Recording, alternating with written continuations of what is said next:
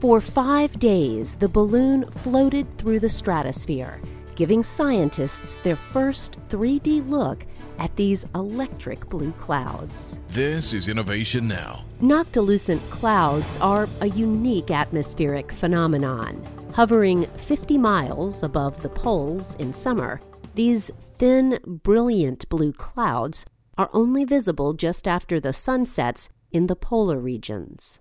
NASA's PMC turbo balloon, part of the agency's scientific balloon flight program, managed by Wallops Flight Facility, recently carried a specially designed payload to study these clouds.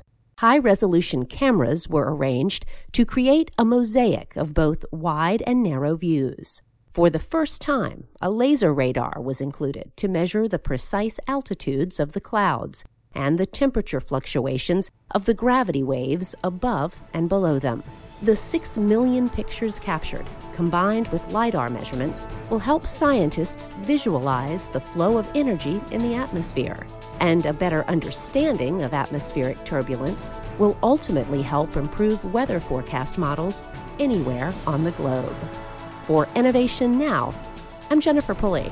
Innovation Now is produced by the National Institute of Aerospace through collaboration with NASA.